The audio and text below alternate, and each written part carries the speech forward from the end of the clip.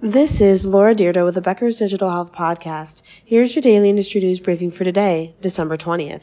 First, Carbon Health, a primary care chain with its own telehealth platform, plans to license its EHR technology.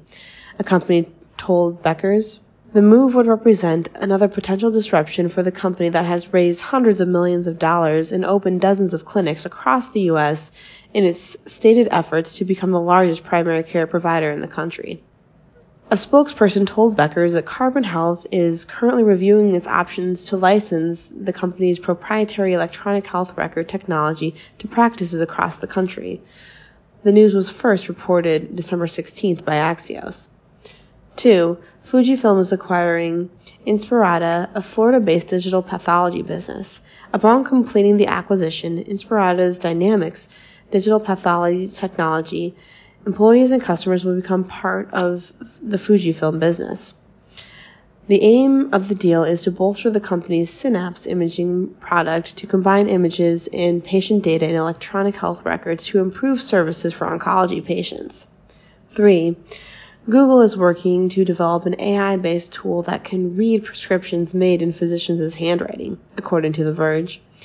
At its annual Google for India event, which discusses the company's next tech ambitions, Google said it is working with pharmacists on the AI-powered machine learning model that can decode messily written messages and medical notes.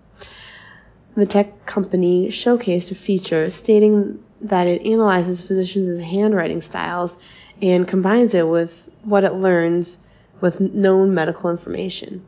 Google did not mention when this feature would be released, but said it would provide updates on its development. 4.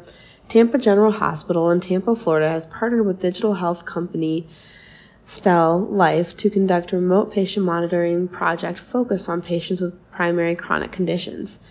The health system uses Stell's Vitals Hub technology, which can integrate with health monitoring devices such as blood pressure cuffs, pulse oximeters, and scales, and can connect them to patients' electronic health records.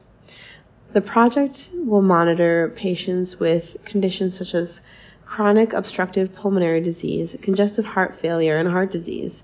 The aim is to support chronically ill patients from their homes. And 5. HHS has proposed a new rule under HIPAA that would allow providers to electronically transfer attachments and signed documents to streamline prior authorizations and other healthcare claims transactions. CMS said the measure would reduce administrative health costs by an estimated $454 million annually. Public comment for the new rule is due by March 22nd. The American Hospital Association supports the establishment of this new standard. If you would like the latest digital health and technology news delivered to your inbox every day, subscribe to the Becker's Health IT and CIO newsletter through our website at www.beckershospitalreview.com.